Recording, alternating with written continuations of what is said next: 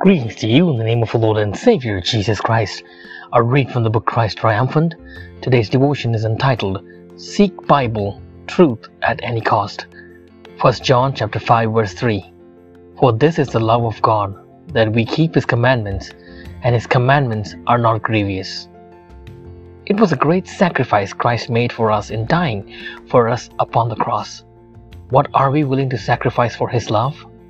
Jesus says, if ye love me, keep my commandments, not to select out 1 or 2 or 9, but the whole 10.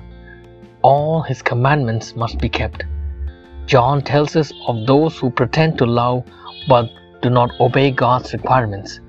He that saith, I know Him, and keepeth not His commandments, is a liar, and the truth is not in him. For this is the love of God, that we keep His commandments, and His commandments are not grievous.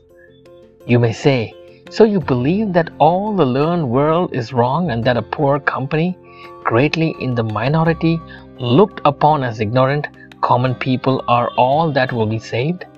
I answer, Jesus was among the lowly of the earth. He did not take His position by the side of the learned rabbis or the rulers. He was not found among the potentates of earth, but among the lowly ones. The truth was never found among the majority. It was ever found among the minority. The angels from heaven did not come to the school of the prophets and sing their anthems over the temple or synagogues, but they went to those who were humble enough to receive the message.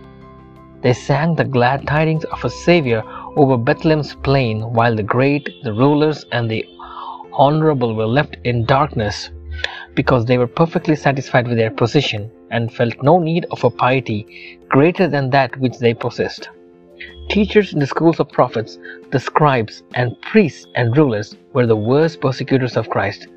Those who made the highest pretensions to the spiritual light were the very ones who slighted and rejected and crucified Christ. Great men and women and professedly very good people may do terrible deeds in their bigotry and self-exalted position and flatter themselves that they are doing God's service. It will not do to rely upon them. Truth, Bible truth, you and I want at any cost. Like the noble Bereans, we want to search the scriptures daily with earnest prayer to know what is truth, and then obey the truth at any cost to ourselves without reference to prominent people or good people. If truth is in the Bible, we can find it there as well as the good and great ones of earth. God help us to be wise unto salvation is my prayer. Let's pray. Dear God in heaven, may we seek your word and may we keep your commandments no matter what. In Jesus' precious name we pray. Amen.